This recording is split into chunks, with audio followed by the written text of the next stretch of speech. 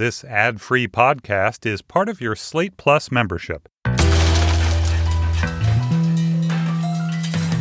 Prudence. Dear Prudence. Dear Prudence. Dear Prudence. Dear Prudence. Dear Prudence. Dear Prudy. Do you think that I should contact him again? Help. Help. Thanks. Thanks. Thank you.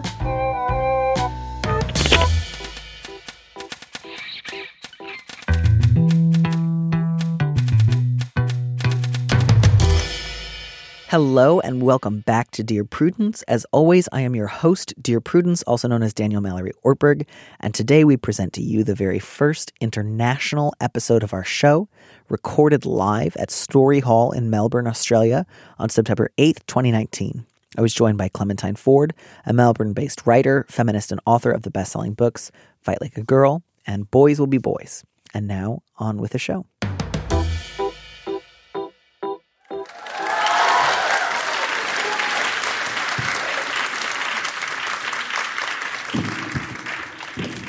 Hello, Melbourne. I should say hello and welcome to the first international edition of the Dear Prudence show. Once again, and as always, I'm your host, Dear Prudence, also known as Daniel Mallory Ortberg. Hi.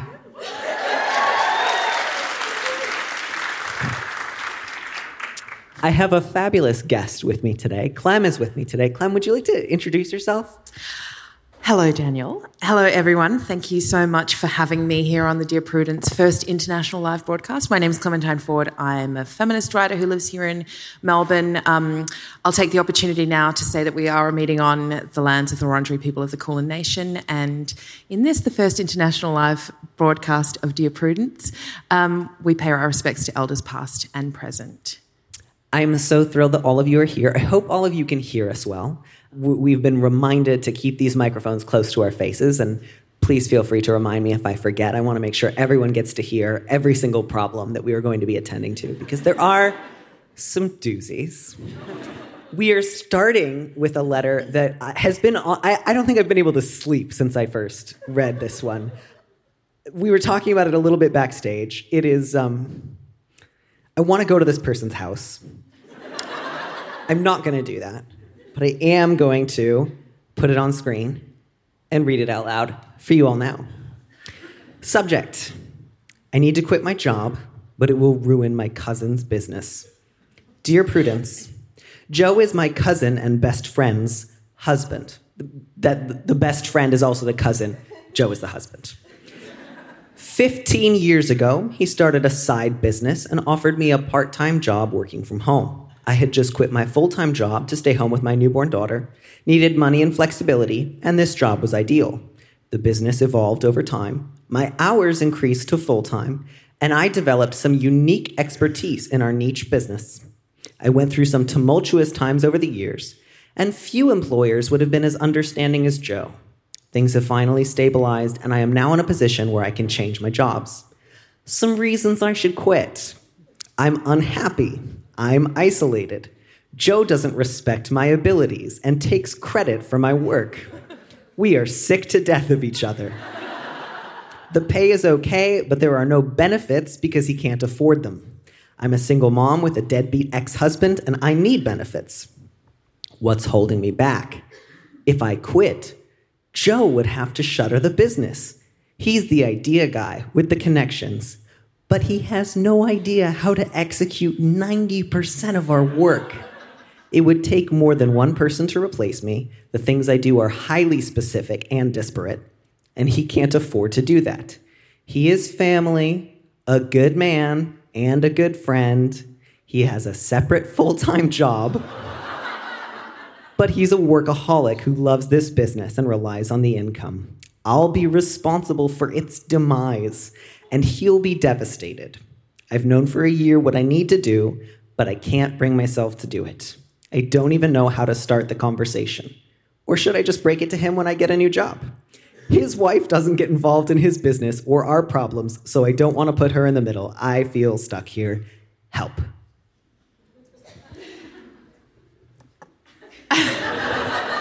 We were talking about this problem backstage, and it immediately devolved into us talking about our past broken relationship.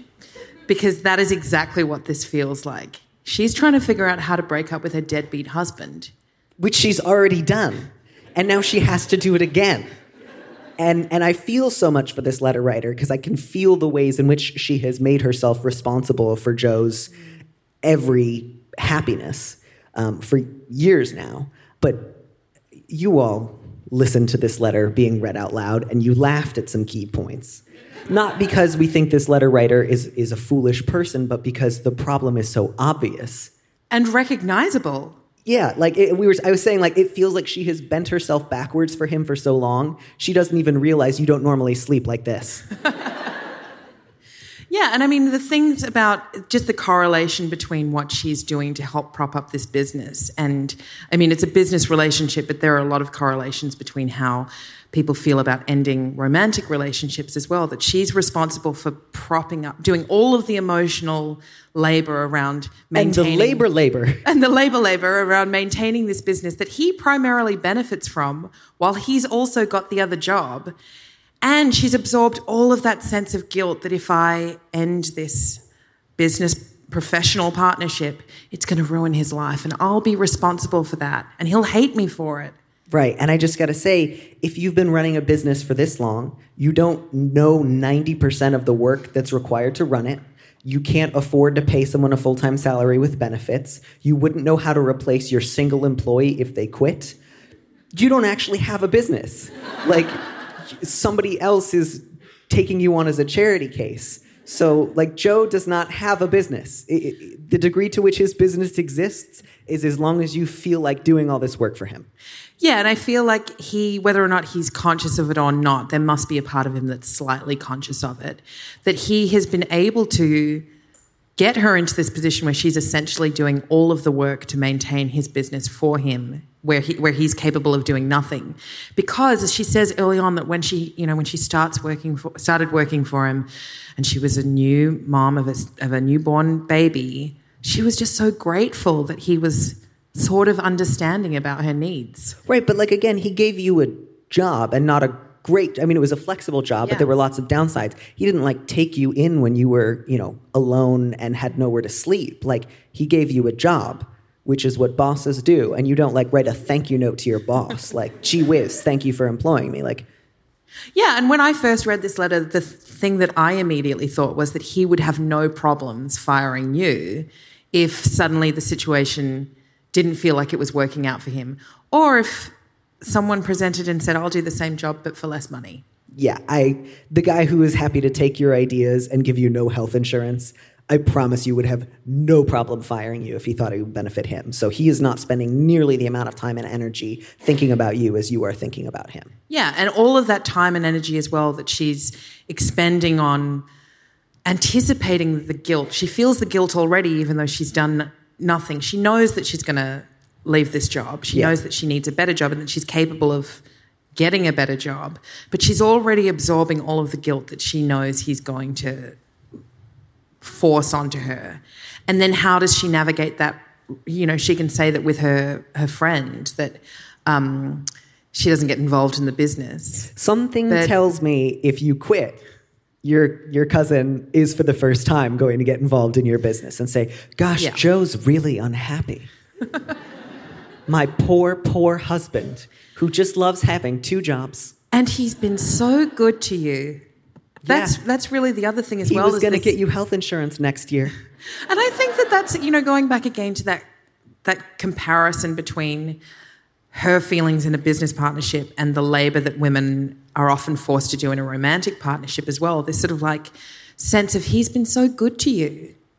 He's been so, the measure that we have of, and the measure that women are conditioned into having of how much they deserve and what they deserve from men is so low that even when we sort of think, I feel like after 15 years, I might deserve a little bit more than this. Mm-hmm. You still are going through that process, and she's obviously still going through that process of thinking, but do I? Yeah. He's been so good to me. No, he just employed you and stole your ideas. He's been, at best, sometimes neutral.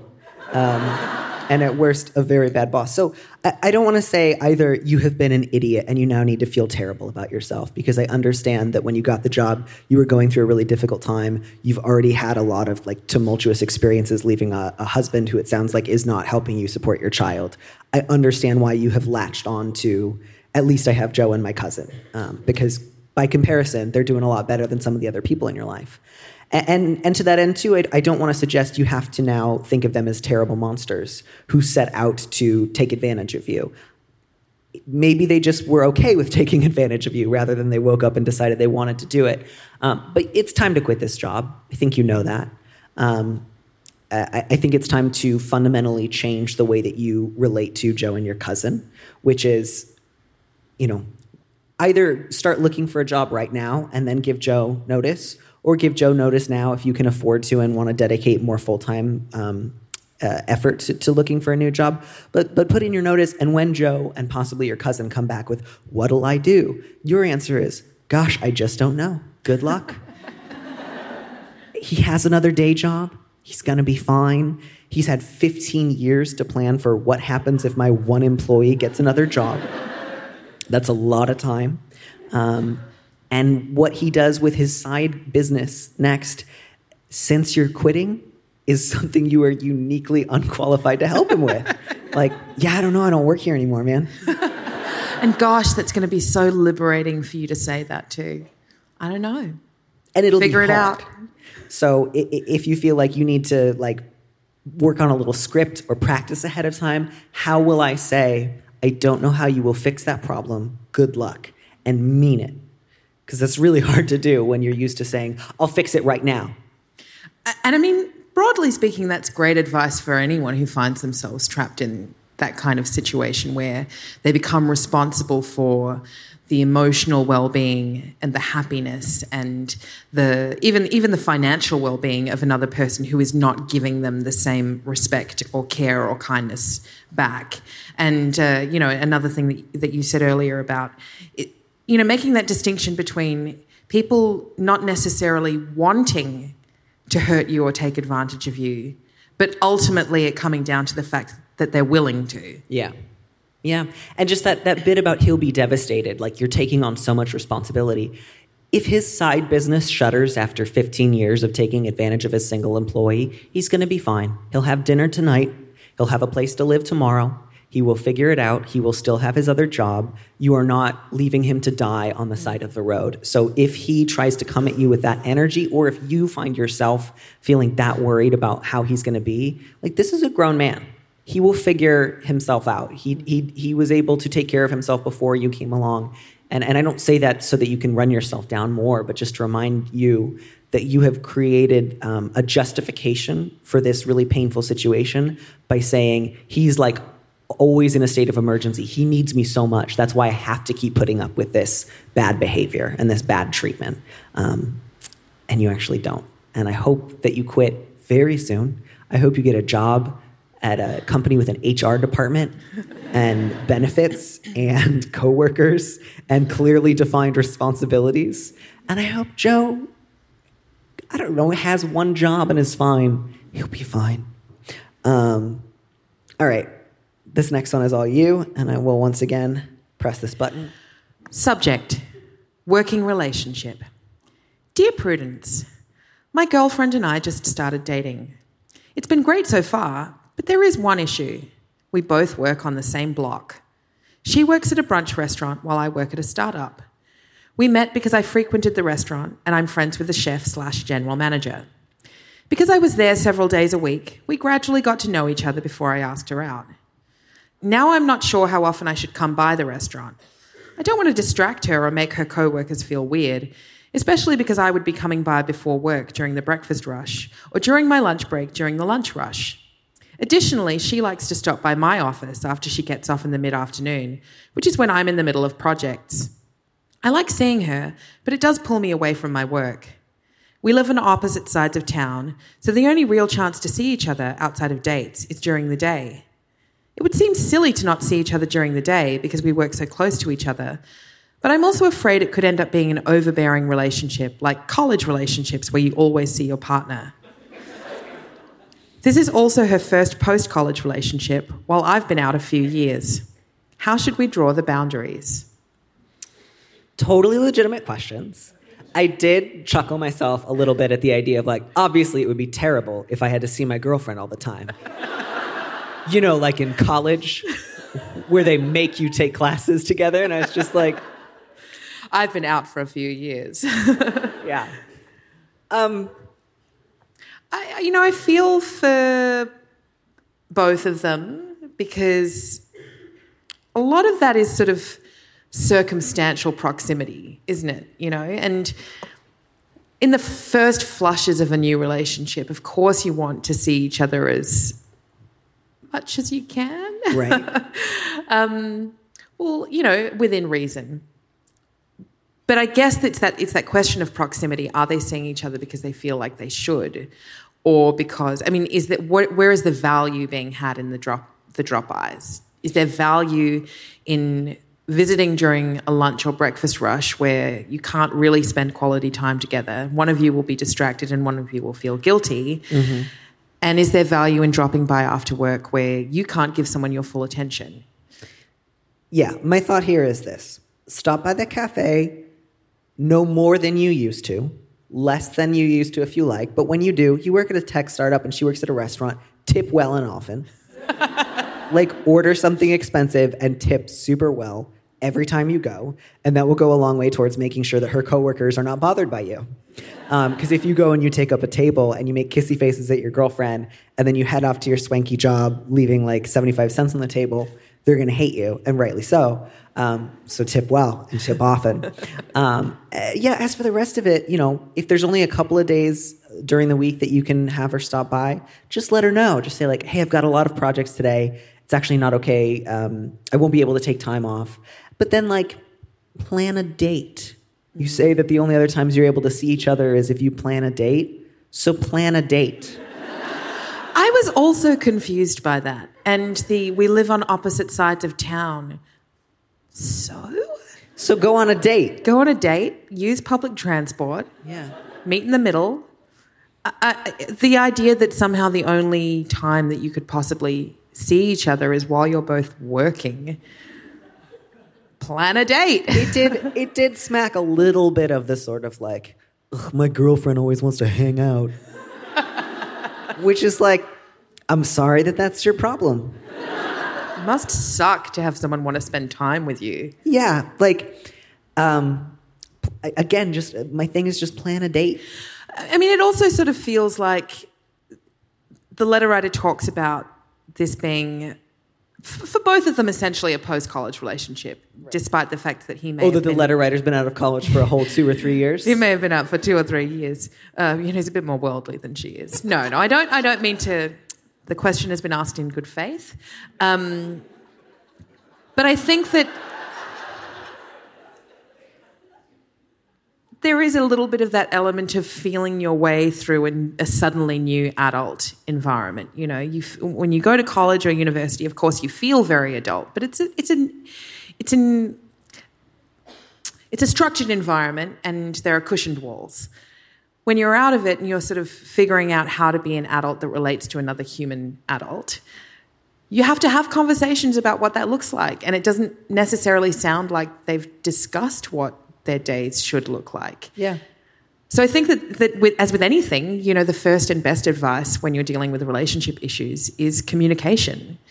If you can't have the conversation with someone, then the relationship is not really off to a very good start, right? Right. And I my fear for this letter writer is that they're going to go down the path of trying to explain like, well, you want to see me too much because you just got out of college. But I, the wise 24-year-old, know that actually when you're dating someone, you only see them 2 days a week.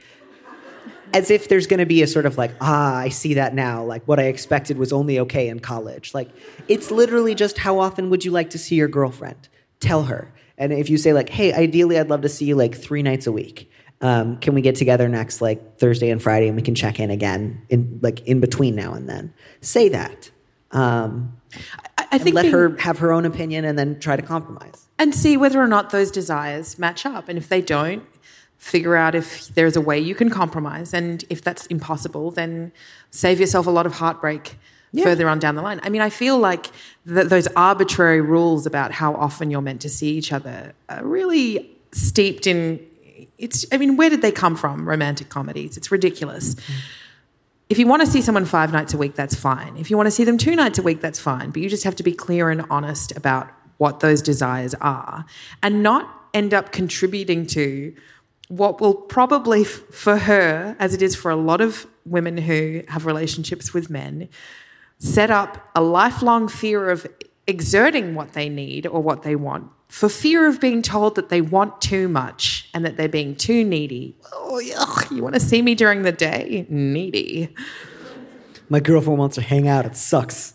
Like, then don't have a girlfriend, Or get a different one. Get one that you like to hang out with. Or just, I don't want to be too hard on this person because, again, it's not like they're, like, ducking their girlfriend's, like, visits and, like, pretending to be in a conference meeting or something. But, yeah, just... I would say be straightforward about how often you're available to hang out during the week. If she comes by after work and it's convenient, get coffee together for 15 minutes. If it's not, like, tell her I'll call you later and mean it. You could also check in and say, like, hey, is it kind of distracting when I come by during work, or do you enjoy seeing me? Let me know. I don't want to make you uncomfortable at work. That might be something she would enjoy hearing from you. Yeah, I feel like when you've been out of college for a lot longer than a few years, you're more comfortable having those conversations. Oh my gosh, it's very cute. Have a wonderful time. Date your lady as long as you want to, and be honest about what you are and are not available for. And again, tip well. All right, this next one is my turn. It's a little thornier than, like, how often are we going to get brunch together? Good, I'm dropping stuff. There we go. Subject is huge crush on ex-student. Hello, audience. How are you all? Comfortable? Dear Prudence, I recently got divorced and started attending a large church. There I stumbled upon an ex-high school student from my teaching days. When I was having personal issues that were quite known among the church community, he reached out to support me. I hadn't seen him in years. Well, he is full grown and a quite handsome, intelligent man. He's in his late 20s, and I am 9 years older than him. I was quite young when I was his teacher. I have developed a huge crush on him, not only because he is handsome, but because of his character. Is it crazy for me to think that something with him might be possible? I don't want to come across in the wrong way with him, but I'm really deeply attracted to him. I'm a single mom of 3. Is it creepy to want to date an ex-student? Big question. I feel like implicit in the question was, is anyone at my church going to think it's weird that I date an ex-student? And I will just go ahead and say probably. Many churches are fairly gossipy, and churches tend to frown on anything that sounds like sex. So if that was part of the worry or the question, I think that that's appropriate to be worried about. Probably you will get some pushback. What's your take on, like, 35-year-old? Did you get the sense, by the way, that this letter writer was still a teacher, or that she had stopped being a teacher? Because she refers to my teaching days. I felt she was an ex-teacher. And I also got the sense that, she sort of hints at having gone through something, and she's now a single mom of 3. So potentially that something could have been a messy breakup. Mm-hmm. It might not have been, but if that is the case, then I feel like it would be plausible to suggest that maybe some of the reasons that she's feeling this way about her ex-student is not just because he's nice and he's handsome, but because he's been nice to her. Mm-hmm. And maybe she's come out of a situation where she hasn't had someone be very nice to her. And she's forgotten what that feels like, and that transference of feeling can be very powerful. And that sense of recognizing suddenly what it was that you were missing for so long can feel more meaningful than it necessarily is. Which is not to say, actually, that I don't think that it's okay for a 29-year-old man to have a relationship with a 38-year-old woman who has 3 children. My math was off. Sorry, all. Nor do I necessarily think it's wrong that he's an ex-student. I guess I would want to know what did she mention how old he was when she was his teacher? She said high school. High school. I mean, it definitely, like, when I saw the subject, this was the best case scenario. Like, when I saw I have a crush on an ex-student, we're both well into adulthood. We haven't seen each other in years. I'm in my 30s. He's in his late 20s.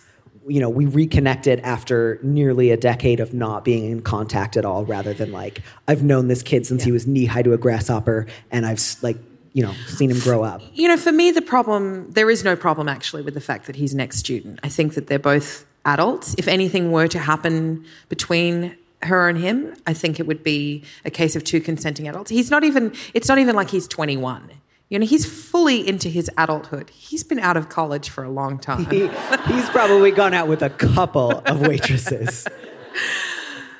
So that, for me, is kind of a secondary issue. I think, as you correctly pointed out, the fear there would be the gossip amongst her church members, which is almost certainly a reality, and almost certainly probably going to happen more because she is an older woman with 3 children. And I think if the reverse was happening, it might be looked at slightly differently. Elizabeth, and I hope it's it sounds like the church was a helpful place for her as she was going through a messy divorce. Yeah. So my hope is that she actually gets a lot of community and solace from her church community. And again, you know, you haven't seen him in years. You're both well into adulthood. My only question would be, is he interested in you, or was he just being kind? So I would say, you know, proceed with caution. It sounds like the fact that you're no longer a teacher, the fact that you haven't been in touch for a long time, that's all to the good. You know, think about, if I were to ask this guy out and people were to talk about it, would I be able to kind of go through that, or would that feel too overwhelming and too painful? In which case, you know, you might want to just say, like, somebody that I knew a long time ago helped me during a difficult patch. It kind of warmed my heart and made me have a crush. And I'm not going to do anything about that, but I am going to get ready to start going back out there and dating, and I want to look for people who treat me this well and this kindly. That would be a good outcome too, I think. I think that's a really important piece of it as well, is regardless of whether or not anything happens with her, well, with this grown man and her, the important thing that she needs to hold on to is that she's had a sense, again, of what it feels like to be treated with kindness and respect, and someone who listens to her and who cares for her well-being. Now, whether or not there is the potential between the two of them to form a committed relationship should really be something that she kind of gets to the point where she can accept that as secondary to the gift that has been given to her, which is a reminder of her own self-worth and the fact that she deserves to be, if she is going to be in a relationship, she deserves to be in a relationship with someone who treats her with that respect. But yeah, I'll just say, so leaving aside whether or not you two are going to go out, I don't know how that would go if it happened. The last question is just, is it creepy to want to date an ex-student? Often the answer is yes. But in this case, when it's, I know this person primarily as an adult, I no longer teach, I don't have any sort of position of power over them. We are both in roughly similar periods of life in terms of living independently and taking care of ourselves. We have again, like, our most recent contact was as 2 adults. It's not like I'm looking back and thinking about what a sweet high school junior he was. So given the circumstances that you describe, nothing in there set off alarm bells of like, oh man, you kind of got off on having power or authority here, or there was something about being able to influence his development before he was an adult that really, like, did it for you. I don't see any of that here. I don't think you need to think of yourself as an inherently, like, predatory person. This is a pretty specific situation. Good luck navigating it, and congratulations on, being through the worst of that kind of tumultuous period of your life. Oh, we got more X's. Did you read this last one, or did I? I don't remember. I believe you read it. Great. Then you get to read about X's and Instagram. And, okay, yeah. Oof. All right. And then, yeah, okay, here we go. Enjoy it. Subject: can't stop looking at my ex's Instagram. Dear Prudence, I had a relationship of almost 5 years end very badly 8 months ago. He convinced me to sign a lease with him, then immediately withdrew all intimacy from our relationship and acted like nothing was wrong, sending me into a deep bout of depression. I finally got the courage to speak up and ask what had happened. My ex revealed that he'd realised he was gay, but rather than break up with me, decided to make things as horrible for me as possible so I would leave and he could keep the apartment. Therapy helped me come to terms with the manipulation and emotional abuse. My ex also went to therapy and tried to keep talking to me and relying on me emotionally. I cut off all ties of communication a few weeks later, after he implied that I was a bad person who deserved some of what had happened to me. I really snapped out of it in that moment, continued therapy, and eventually reached a point where my therapist and I agreed that I wasn't in need of regular visits anymore. I rebounded rather quickly and fell in love with someone who makes me feel so loved, safe, and happy. However, despite all of this, I can't help but keep looking at my ex's Instagram. I do not follow him. I don't know if it's a morbid fascination or if it's just hard to completely release myself from knowing what he's up to after knowing so much about his daily life for 5 years. Either way, I am so frustrated, but I can't stop myself. What do I do about this behaviour? Is there anything wrong with it? This is the most understandable letter I've ever read in my life. I know. I want to reach out through time and space and give this person a big hug. Yeah. This was a 5-year relationship that ended 8 months ago under some of the most shocking possible circumstances, which is that I've been trying to make you hate me so that you would leave and I could keep the apartment. By the way, I think you deserve it. And also potentially every intimate moment we shared was different. Yeah, very different than how you experienced it at the time. So the fact that all you're doing is checking his Instagram a lot is frankly remarkable self-restraint. And also born out of, I think, that sick fascination that we have, to want to see something bad happen to someone who's done something bad to us. See something bad or try to see, I thought I knew what this person was like, and it turns out I didn't at all. Not only did I not know that he wasn't, that our orientations weren't compatible, but I didn't realize that he had such contempt for me. And that's really what it comes down to as well, is that when you start reading that letter, you think, on the one hand, it's wonderful that this person has been able to realize who they are and come out and live their truth. But it turns out that who he is also an asshole. Yeah, but he's also an asshole. Yeah. And it's the cruelty, I think, that goes alongside that. That situation could have been handled so much better and with so much more kindness. Yeah. And he wanted the apartment. I mean, yeah, I was going to say maybe she's just scrolling through Instagram to see how he's decorating the place now. Fuck, that used to be my favorite room. It makes a ton of sense that you would want to get some sort of a sense of who is this person, and that there would be a sense of maybe through Instagram I can get a sense of who this person is because I thought I knew him and I didn't. Yeah, I mean, really, I suppose it's the same way that a lot of people, when they feel like they've been through a situation with a con person or a narcissist or someone who's treated them, someone who's gaslit them throughout their entire relationship, that is what they're seeking. They're seeking some sense of understanding of what it was that they went through. That's really why you're looking at his Instagram, because you don't know who he is, and by extension that means you don't know who you are. And I think you have reason to believe that you are the person you want to be. I hope you're able to, it sounds like therapy was helpful. It sounds like this new relationship is helpful. I hope you can give yourself a little time to kind of acknowledge, I'm still me. But I would say I totally get why you're looking through this Instagram. If you also want a little help letting go of some of that without saying I need to go cold turkey tomorrow or else I'll never be able to move on with my life. Maybe tell 1 or 2 trusted friends and just ask them to kind of help keep you accountable and make it clear, I'm not asking you to stop me from doing it, but I would like to just check in maybe once or twice a week and let you know, have I been looking? If so, how did it make me feel afterwards? Just so that the first couple weeks you're mostly just letting somebody else, without trying to curtail the behavior, just here's how often it happens and here's how I usually feel afterwards. And after you've done that for a little while, you can kind of get a sense of oh, okay, last week you looked at the Instagram 11 times and afterwards each time you started sobbing. That's useful information. And then you can kind of start to ask, what would it look like to... before I check it next time, to call that friend instead and say, I have an urge to go look at his Instagram account right now. Can you remind me that nothing good happens when I do that? But yeah, give yourself a little permission to take time. It would be great if at some point you could maybe block him or delete Instagram from your phone for a little while until you've gotten some of the space you need to move past this. But if this is the most like maladaptive coping mechanism you've developed from a very upsetting sounding breakup, you're doing pretty well. Yeah.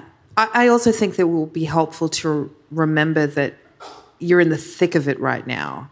And as distressing and emotionally exhausting as it does feel to kind of be trapped in that pattern of checking even though you don't want to, it's very unlikely that in 5 years' time you'll be waking up and still doing the same things, because you are a healthy, emotionally well-adapted person, and that's evidenced by the fact that you've undertaken therapy. Congratulations, by the way.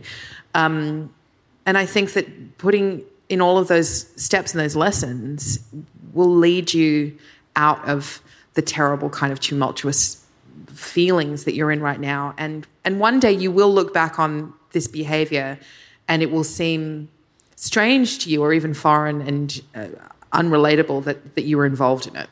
Yeah. So I am aware that we only have an hour today and we have 6 minutes left, which means I don't think we will be able to get to the next 4 letters unless we did like the world's biggest lightning round.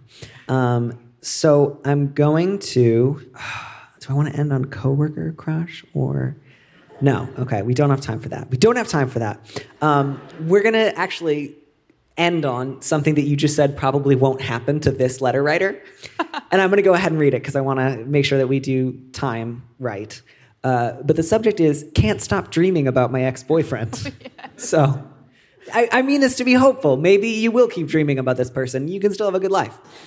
Dear Prudence, I dated an absolutely wonderful guy, Benjamin, over a year while I was in college. However, our relationship, which was long distance, became unhealthy on both sides, and he eventually ended it. A part of me will always love him, though. That was 3 years ago. Maybe give it another 20. I've moved on, dated other people, etc., but I'm still dreaming about him. About 2 to 3 nights a week, my dreams are all about my Benjamin. Sometimes we're back together, or thinking about getting back together, or just plain fighting. These dreams are exhausting. I wake up feeling incredibly depressed and drained. The worst part is knowing that I will never see Benjamin ever again, other than in my dreams. Is there a way to cope with having these dreams which sometimes feel like nightmares? I know they may never stop, but I don't want to feel like garbage when I wake up anymore. For reference, I do believe that some dreams can inspire you to make a change in your life, but I definitely do not believe that these dreams are some sort of sign to initiate contact. Did I write this letter to myself? I had a college boyfriend named Ben, and he broke up with me several times. And definitely 3 years out of college, I was like, I will never get over this. I will never forget him. I'm sure I'll always be a woman. And I'll always love him. And, like, give it a couple years. You might end up with some exciting new facial hair and no dreams at all. I felt for this letter writer so deeply, because we've all been there where, you know, our dream lovers, come back to me. Oh God, there's nothing worse than that exhaustion of waking up after a terribly traumatic dream in which all of the worst parts of either not being with someone or breaking up with them just comes back night after night. I don't know why she's still dreaming about him. She seems very clear on the fact that they're not meant to be together. She's okay with that. Yeah. But maybe there's a part of her that's not being fully honest about what she's clinging on to. I mean, love sometimes has a long-ass echo in one's life, I think.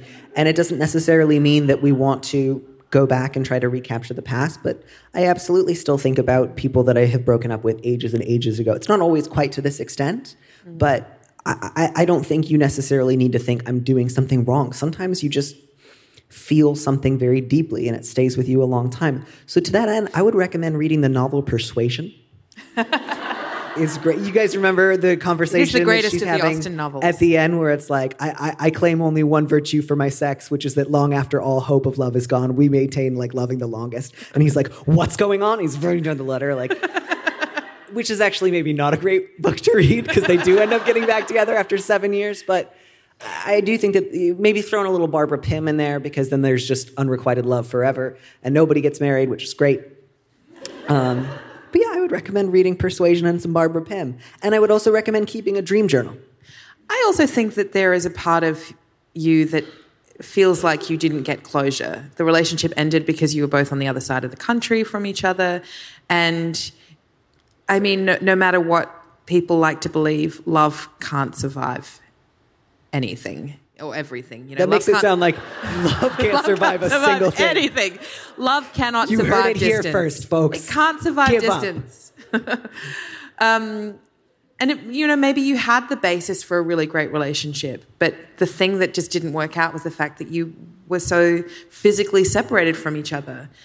The feelings that you had for each other didn't end because the relationship did. And that's what is still kind of burrowing down into your heart, is that you didn't get any closure. Yeah. And I would just say, don't be afraid of big, scary feelings. I often feel like if I'm feeling upset or particularly twisted up about something, it must be a sign that something is wrong. That's not always true. Sometimes we just have big, big feelings. So I would just say, if 3 years out from the end of a relationship that meant a lot to you, a couple days a week you wake up feeling kind of twisted, write it down. Write down what you dreamed. Write down what you felt. Acknowledge, like, I'm starting my day with this particular feeling of longing or despair. I know it will eventually fade and the day will take its place. But that's where I'm at right now. And let those feelings, inspire you to be kinder to the people in your life right now, kind to yourself. Let that be the kind of high bar that you have for future relationships of, like, I'm a person with a deep capacity for love and a deep, deep loyalty. That's a good thing. But yeah, I would just say pay attention to these feelings. Don't necessarily try to let them drive the car of your life. But like, read deeply. Read about people who have felt deeply and who have loved and lost and so on, and connect with them in that way. And what you dream, you dream. Great advice. And we are exactly at 12:30. And so we're done. Dream what you dream. Give up. Quit your job. Ignore your cousin. Thank you all for coming. Thank you.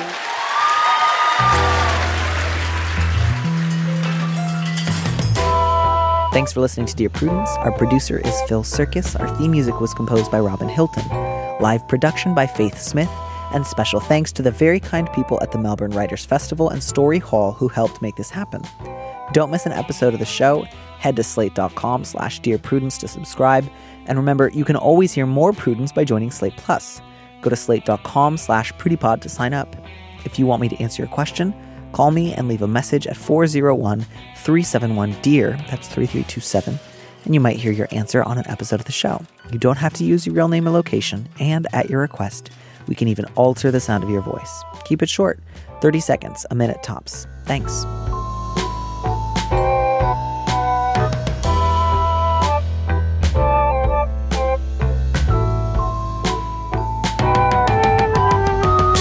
And here's a preview of our Slate Plus episode coming this Friday. Well, initially when I read it, I was fully on the side of the letter writer, and I still am, but I also have an understanding maybe of where Sue is coming from. I feel similarly. I get where Sue is coming from. I think Sue brought it up as badly as you can. Yeah. I think if the first time you ask your partner, how do you see yourself in relation to my kids, is just, hey, why don't you call my kids our kids? You just skipped 12 conversations. Yeah. To listen to the rest of that conversation, join Slate Plus now at slate.com/PrudyPod.